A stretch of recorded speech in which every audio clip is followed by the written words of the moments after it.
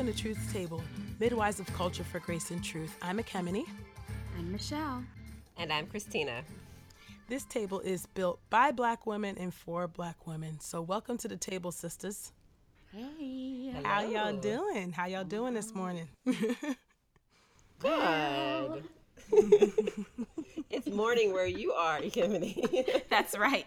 Oh, yes, it is morning where I am. Still in Cali. We got the 3 different time zones happening here.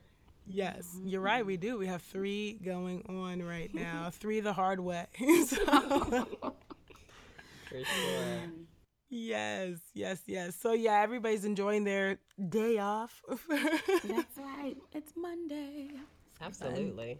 Yes. Good. Well, I'm excited for our topic this morning, or today, I should say. I'm the only one, lagging behind. We are, we are in the spirit of continuity, and respect for our elders, right? We are wanting to honor Black fathers. So we are talking about Black fatherhood. That is on the table today. Yay. And so, yeah, I'm excited. And so, yeah, what comes to mind or what bubbles up for y'all when you hear Black fatherhood? Anything that comes to mind, good, bad, whatever. Yeah, that question could be a whole other series, right? Yeah, I mean, yeah. we're in this, we are in a time and in a culture where perceptions of a particular piece of Black culture are sometimes, very, very often, different from the realities. And so, how we perceive things, and especially negative pieces or sad stories or tragedies, become the common narrative sometimes, especially in Black fatherhood. So, I think it's good for us to just put it out, put it on the table that we know that some people have perceptions that are actually not the case. And Right. some people have experiences that are actually not all happily ever after and as pure as gold. So I think that to me, the thing that comes to the surface most is the importance of story, the importance of grace, and the deep impact of reading nuance, of holding things in tension as we share and even as we process live. Like we are processing this topic live right here. Yeah, it's true. I think it's important for us to just make that plain and to say we're open and we're ready to embrace all of the narratives that come through realities instead of just speaking from perceptions. That's good. That is good reality instead of just speaking from perceptions. Very good. What about you, Christina? What are your thoughts? Black fatherhood. What bubbles up for you? I think the word that comes to mind, I think Michelle may have already in some ways articulated it, but I was going to say misunderstood. And yeah, I say that just based on it seems as though if there's any problem related to Black American reality, I Yes. like the go-to reason for it Right. is Black fathers. I mean, like they are.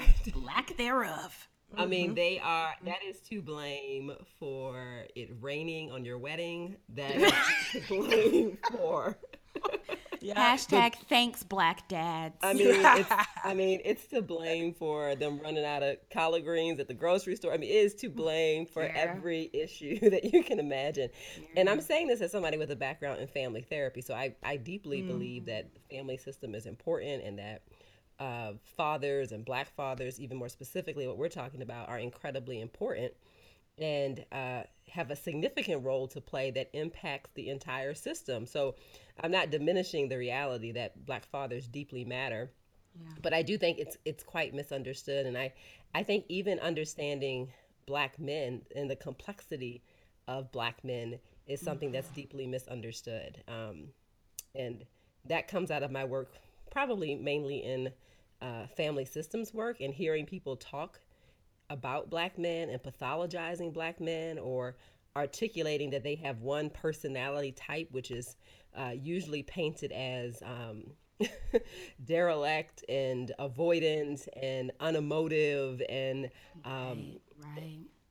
these descriptions of black men that are clearly articulated by folks that actually don't know black men or aren't by black men themselves Right. describing who they are. So misunderstood is what bubbles up for me. How about you, E? What comes to mind? Yeah, I mean, I think it's somewhat along the same lines as that misunderstanding, about Black fatherhood and what that looks like. And for me, I'm always looking to change the narrative, um, because I mean, it really is a myth. I mean, I think the CDC put out a report, I think back in For sure. 2015, that Hmm. showed that actually 67% of black dads who don't live with their kids actually see them at least once a month, at least, compared to 59% of white dads and just 32% of Hispanic fathers. And so there's compelling evidence there that suggests that a lot of this is myths, right? And just this obsession with pathologizing That's right. black folks, our community, and because people need to have somebody on the bottom, right, in order to feel that they are somebody. It shouldn't be that way, but that seems to be what happens here in America anyway. And so I think about just that mischaracterization. I think about the ways that they're pathologized, and then I think about the ways that I've experienced, which I'm sure we'll get into how we've experienced Black fatherhood, and it just doesn't jive for me, with what the media portrays, what we hear from our interlocutors, yeah, from people who have no vested interest in our well-being, or even in our, in seeing us do well or thrive. Right? It's always people from outside the community who, like Michelle and like Christine, like you said, they don't know a black father, and therefore they want to latch on to memes, literally memes, okay, about black fatherhood as a means to tell us why Mike Brown deserved to be killed, and Oh my why God. Trayvon, should have died because he had a packet of Skittles in his hands. It's just like, really. So yeah. So anyways, I think about that stuff. So I get angry, if I'm honest, because I Right. just cannot stand when the whole truth is not told. Are there people that have experienced the absence of their black fathers? Yes, definitely. We're not here to deny that. But are there people who have had loving black fathers who doted on them and loved them? Yes, For and I can sure. testify to that. And so we're complicated people. We contain multitudes like everybody else. And so, so I'm never, I don't know. I want the full story told, and Yeah, so I sure. hope that this conversation will, help reorient people, will help give voices for people, who haven't maybe had the cookie cutter experience. I hope people can locate themselves within this conversation. I hope black Mm. women and black men can locate themselves in this conversation somewhere, somehow, is kind of my hope. So yeah, so what would y'all say, what was your experience, how about that, of black fatherhood, being black daughters? What was it like for you to experience, being your daddy's daughter? And we will talk about our fathers, right? So we're going to do our own episode about our dads, but how would you describe black fatherhood as you experienced it? How about that? Oh wow. I can jump into this because Mm-hmm. I am, and this should be resonate also. I guess with all of us actually. None of us have brothers, right? Oh yeah, Yeah, no. right, Mm-mm. right. It's So my cousins who I consider brothers, but yeah, no. Mm-mm. I gotta tell you, this makes a whole lot of sense to me right now from my psychoanalysis. Tell us But seriously. I'm curious. Yes, break it yeah, so down. so in many ways, I imagine there are people who listen to us who feel like we have a lot of moxie or boldness. And Mm-hmm. I was raised by a black father who did not have sons, Mm-hmm. and Mm-hmm. the way that he dealt with, I guess, not having a son is that he treated my sister and I like boys. And by that I mean, but Oh, same, yeah, same. and Yeah. by that I mean, I don't mean like in a uh, like as a caricature, like you play football or that kind of thing, unless we wanted to, I guess. But more so as in, yeah, what do you think about this? Or something's broken, you go fix it. I mean, when I say like a boy, that means with an expectation that you can handle a situation, that you are Yeah. competent, that you you can fix something that's broken, that you can speak up for yourself, that you Yep. that respect should be assumed. And so my black dad gave me that. And I remember once getting in trouble. I got in trouble, a few times here and there, Just once or twice. once or twice as a youth. And I remember my dad saying to me, Christina, I'm surprised by this because I've raised you to have a great deal of self-respect. And so talk about Wow. so I didn't really That's the way to we do didn't it, need to go anywhere after that. I was like, that's true, you had. Let me get it together. Um, so yeah, and also my own dad was he grew up in many ways without his father, and so I had the dad that was the I'm not going to be like my dad, right? And so walking into the classroom and seeing my dad sitting there talking to my teacher, or um, we watched our favorite movies together, all that kind of stuff. We have our own songs that we know all the lyrics to, and we sang together. So I mean, I have a very rich, warm experience of Black fatherhood, and and my husband, I think, in many ways embodies that as well. And we also have only daughters. Yeah, so yeah. Wow. so yeah, so that's what comes to mind for me. How about you guys? That's good. Yeah. Yeah. I think a lot about the experience of, first, I mean, it is fascinating to be in a group of women who are, raised by dads that have only daughters. But I didn't think about that before. Right. I never made that.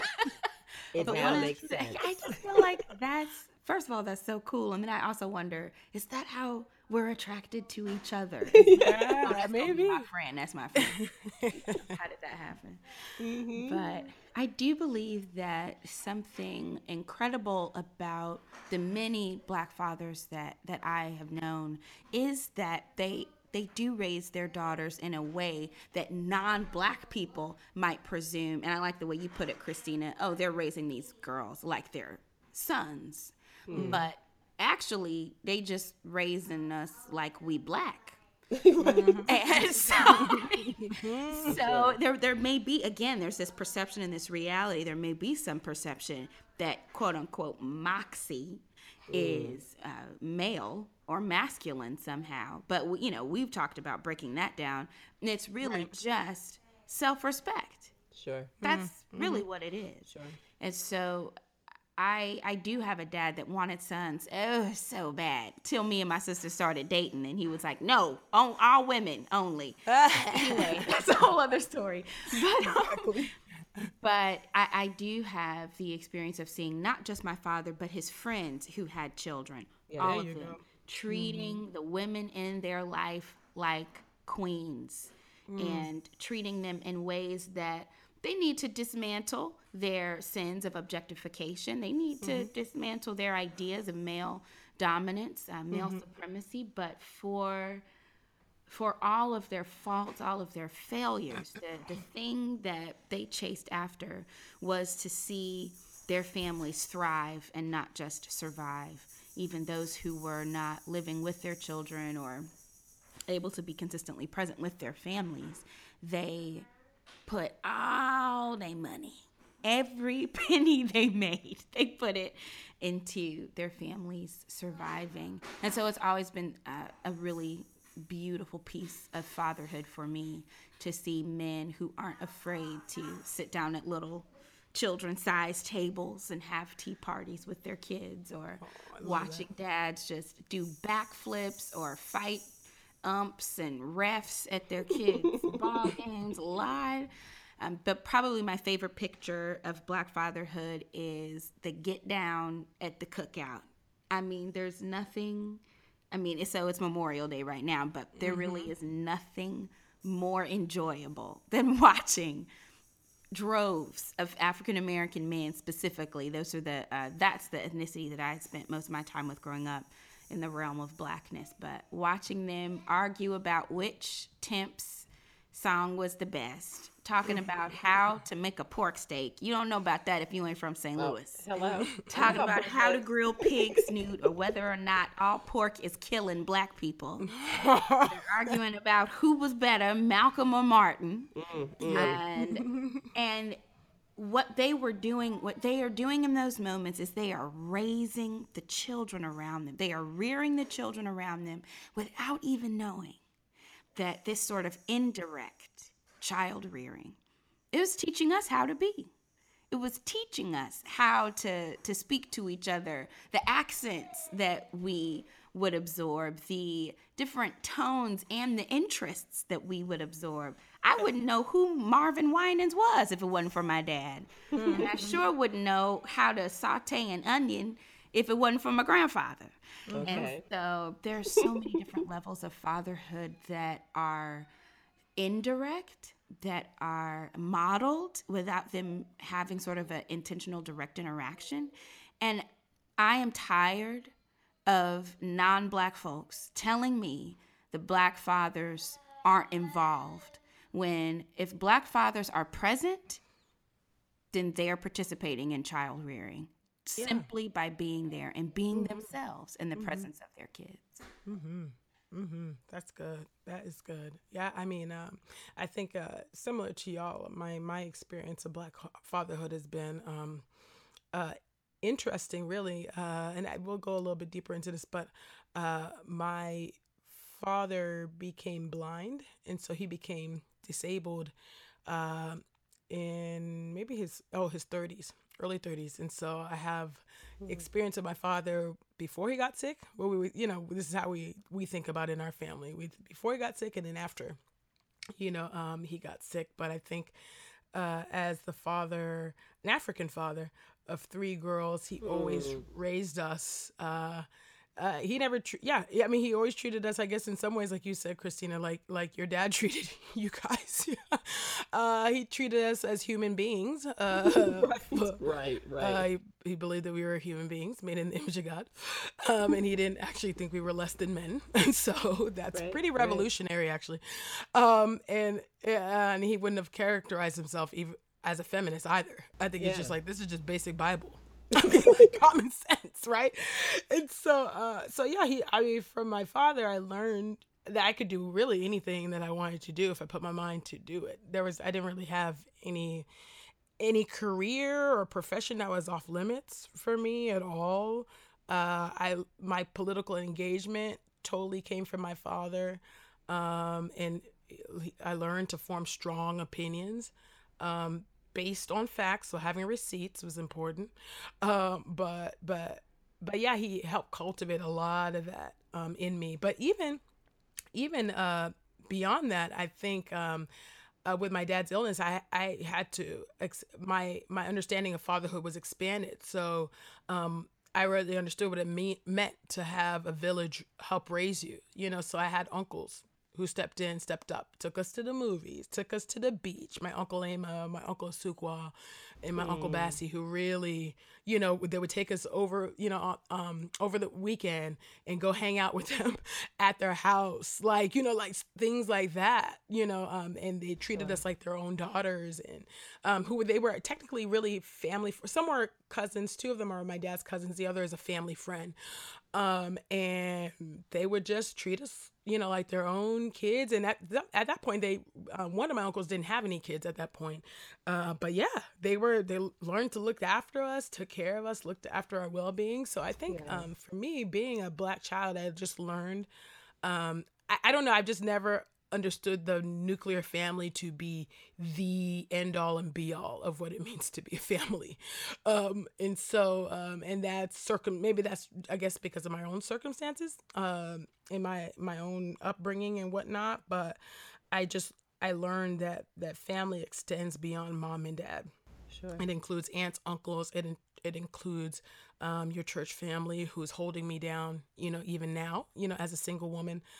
And so I don't know. I learned, so much of my understanding of even music comes from my dad, which we talked about, right?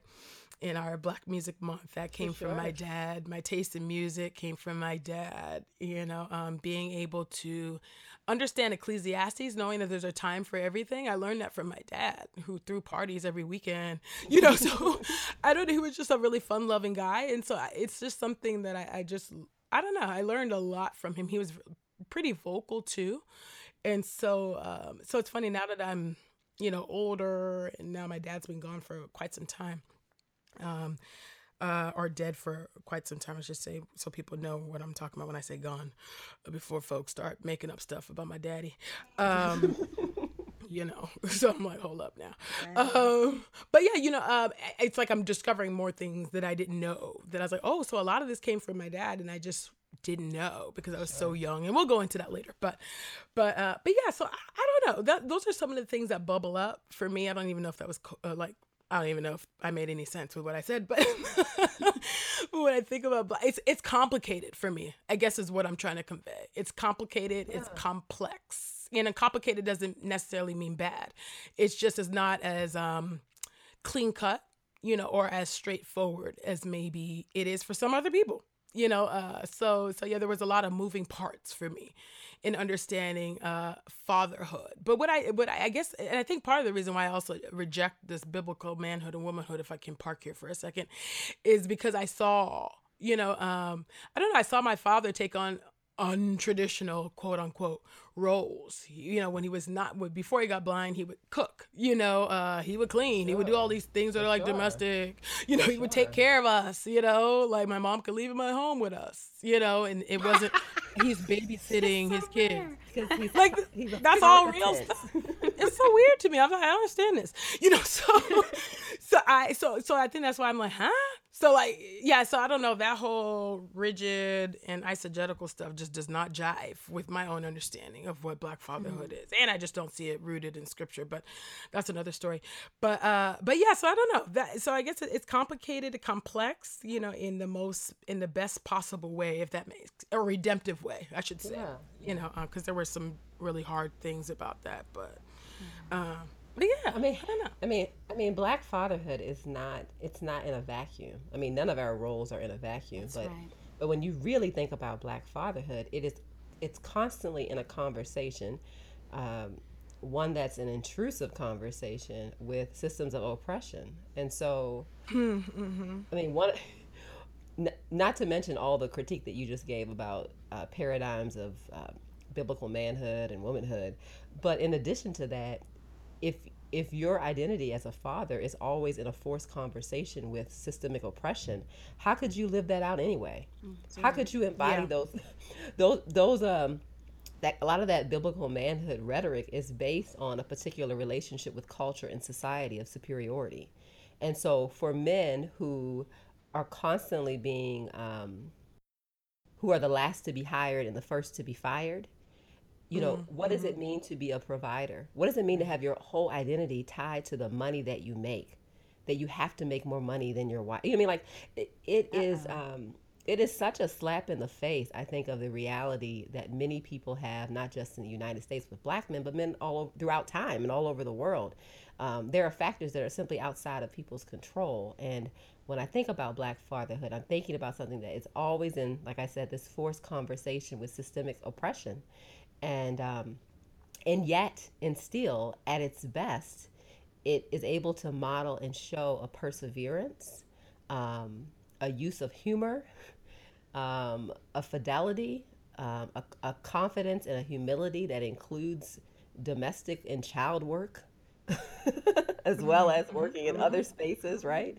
Yeah.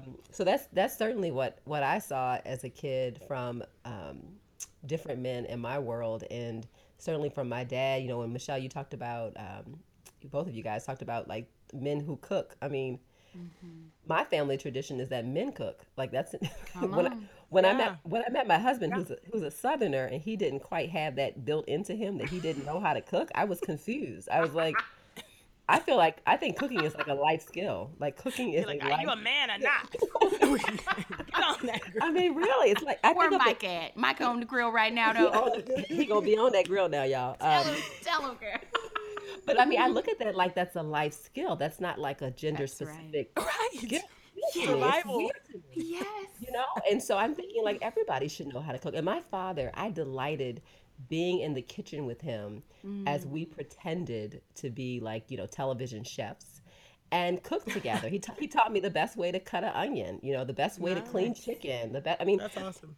my mom, she was like, "Look, y'all, I got some work to do. We can have hot dogs and baked beans tonight, Amen. okay? That's I what we love can that. have." I love that. And I think of my mother as like the poster child for femininity. And so, in no way does this mean that she was not a godly woman because she was like, "Hey, y'all on your own, find something to eat." Exactly. I think that was a part of my development too. Like, yeah, I need to get it together and contribute to this family. So, yeah, all of that to say that you're right, like Kimberly, this idea of the complexity of Black fatherhood. Why do you all think that Black fatherhood is so vilified? Mm. Yeah, that is deep. Mm-hmm. Yeah, yeah, yeah. And that was my similar thought was once we realize that people are vilifying or have been traumatized from Black fatherhood being vilified, how do we answer them? Right? I mean, Yeah. I'm in that space where I believe that the reason that Black fatherhood is vilified is because of all the lies we've been raised to believe about Black males. Yeah, of course, right. And so we have centuries of proof, of evidence, of, as we say, receipts concerning the manner in which our men, our fathers, brothers, uncles, our baby cousins, our babies are considered evil before they are considered human. I think about the children that my husband and I have in our care from time to time, and how we have a 1-year-old who is not little. He is not small. We make jokes about him like, but this brother probably 15. He's just trying to slide in and get somebody to change his diaper and wipe his behind. He's so big. But when we go to different child care centers, he's treated horribly. He's expected to behave like a 4-year-old. And he's disciplined and called strong-willed or distracting or too loud or too rambunctious, or worse. At 1 year old, he's called dangerous. Yeah. And I cannot imagine what that's going to do to him as he grows up.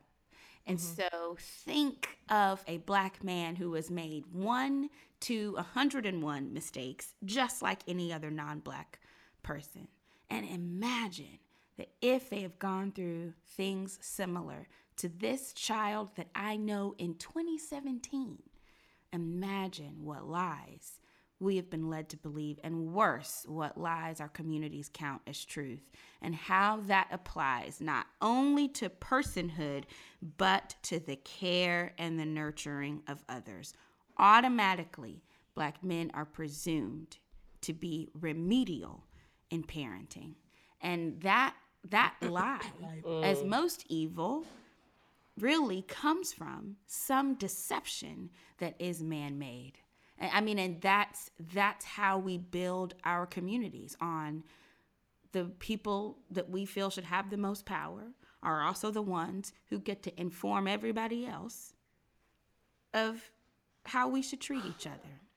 And that's why I believe so deeply that we mostly vilify Black fatherhood from refusing to know the whole story. It doesn't mean we don't have problems, but it does mean that you can't say that one big community mess is caused by one segment of the community. That is, as Ekemini said, there are clear studies that say it is not true that this is a community-wide issue in terms of love and interaction. That's good. That is good. I mean, I think you really summed it up. And I don't even know that I can really improve upon that. What I will say is, I know. I don't know if this is just a West. This might just be a Western thing. I think that in general, in I can only speak for America, right? But I think there's probably some elements of this maybe in Europe too. I don't know. That's conjecture on my part, but I think that there is a very how can you say it, full on assault. I think on what a father is. Anyways, there's a ways that fathers are just denigrated in this society that are very different from other other countries in the world. You go anywhere in Africa, fathers are esteemed, right? You go anywhere in India, same thing. You're going to see people exalting their fathers, sometimes in a way that is not that's to the detriment of women and mothers in that society, right?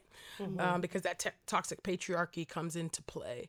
But in America, there is a way in which black men are the villains, and portrayed to be so.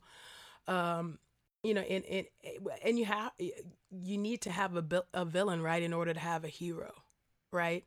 And so you have the white father coming in as, oh, this, leave it to Cleaver type of crap that people are saying they want to go back to and make America great. Okay, but people in that generation and their grandfathers and whatnot were actually lynching black men who would have been at the table eating supper with their kids. So when people say they want to go back, I don't know what they're talking about when they say that. But I do, in this conversation, I do want for us to be able to recognize and maybe speak to those who might be suffering right now, or struggling to listen to, even, or may not even want to hit play on this episode because they have suffered maybe so much pain at the hands of their father, whether he be absent, whether he was abusive, whether, I don't know. I don't know their circumstances. They could be plenty, of different scenarios in play, right? We all have different upbringings and different life scenarios and things going into play. But what would you all say to women or men who are listening to this, or who are reluctant to listen to it because they didn't have a father in their life, or if they did, their father was abusive, and they want nothing to do with their father? What would you say to that person? I mean, what I would say initially is I'm sorry, and that I mourn with those who mourn, and that that they have reason, they have legit reason for sadness and disappointment. Our earthly fathers, they're broken people. I mean, it's just a reality, and in some ways, if we begin to fixate too much on an earthly father's brokenness, it can begin to rob us of the ability to see the love, and the provision and the kindness of our heavenly Father. And so I think people ought to mourn.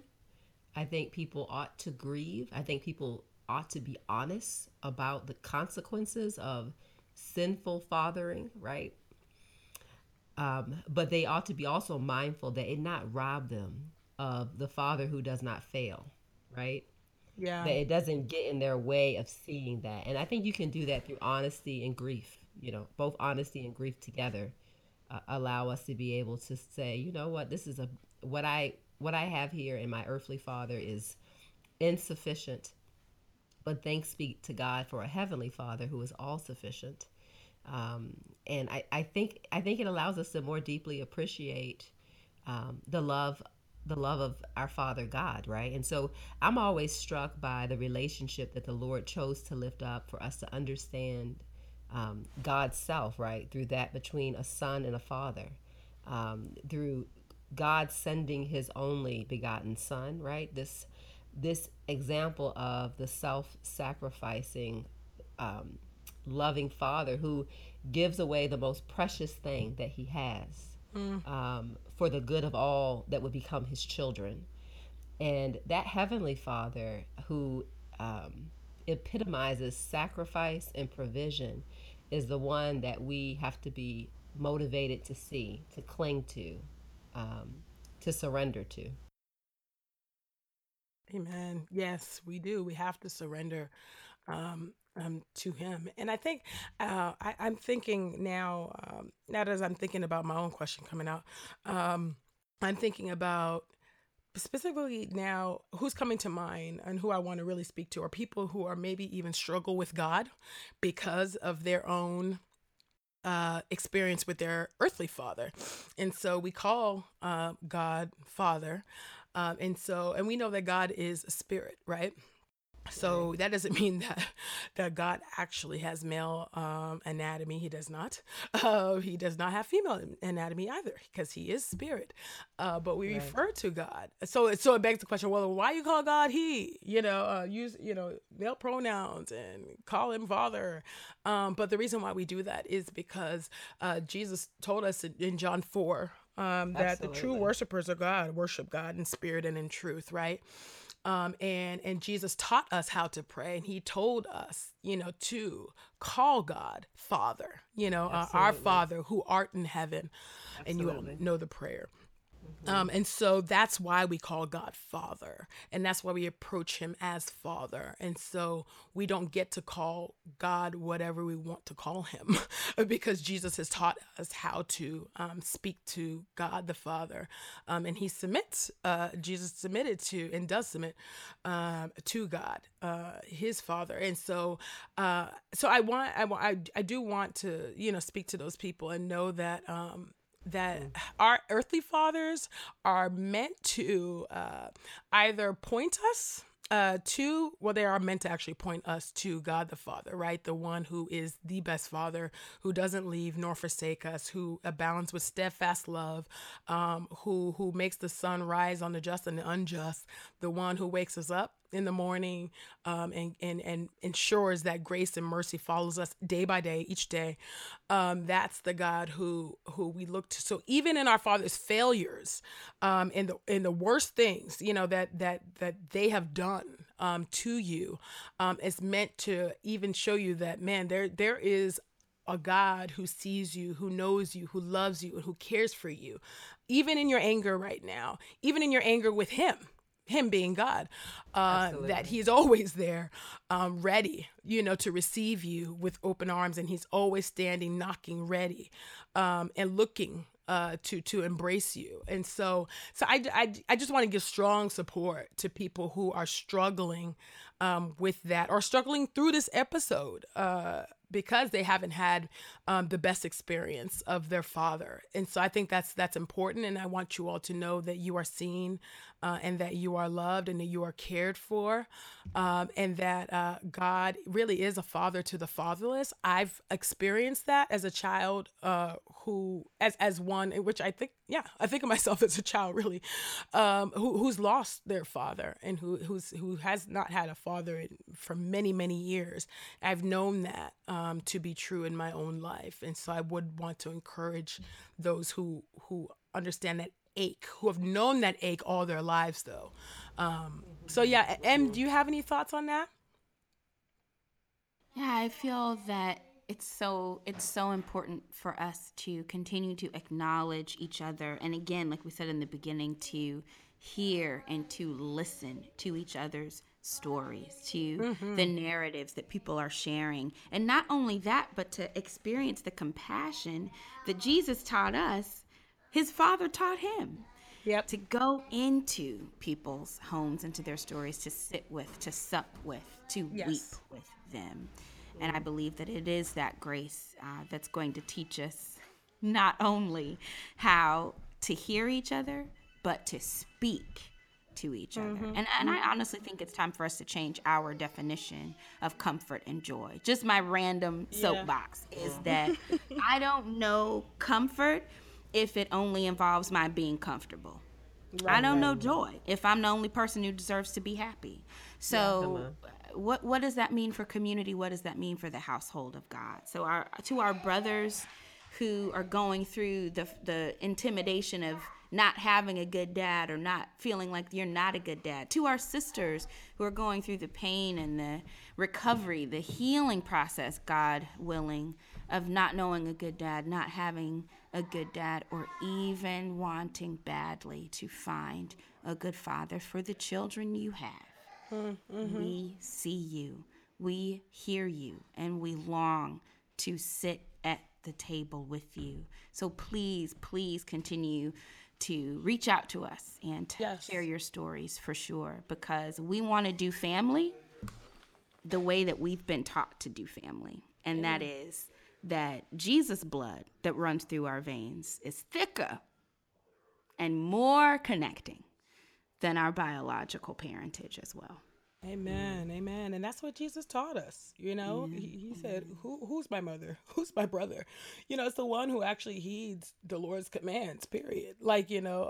So our bond and our adoption in Christ is actually stronger than our blood bonds. That doesn't mean we should be, we still need to try to honor our parents as best as we can as fallen human beings. But there is a love that surpasses that, and that's found in the gospel of Jesus Christ. So we just give strong support to those who are suffering and struggling with this upcoming Father's Day, and we just pray, oh God, that the Spirit of the Lord would be upon you, and that Spirit would bind up every broken wound, and that the Lord would give you beauty for ashes.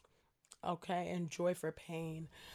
So I want to thank you, ladies, so much for riffing on Black fatherhood. There was a lot to unpack here, and we hope that our conversation was helpful for our listeners. And we want to thank you all for taking a seat at the table with us this week. Let's keep the conversation going. Tweet us your thoughts about Black fatherhood using the hashtag Truths Table. Follow us on Twitter and Instagram at Truths Table, or email us your thoughts at asktruthstable@gmail.com. Don't forget to rate and review the show on iTunes and subscribe on that Satchel podcast player. Truths Table is made possible in part by Podastery Studios. Visit podastery.com for the highest in quality online audio entertainment. Our producer for the show is Joshua Heath. Our executive producer is Bo York, and we have been your hosts, Ekemini, Michelle, and Christina. We'll see you soon on the next Truths Table.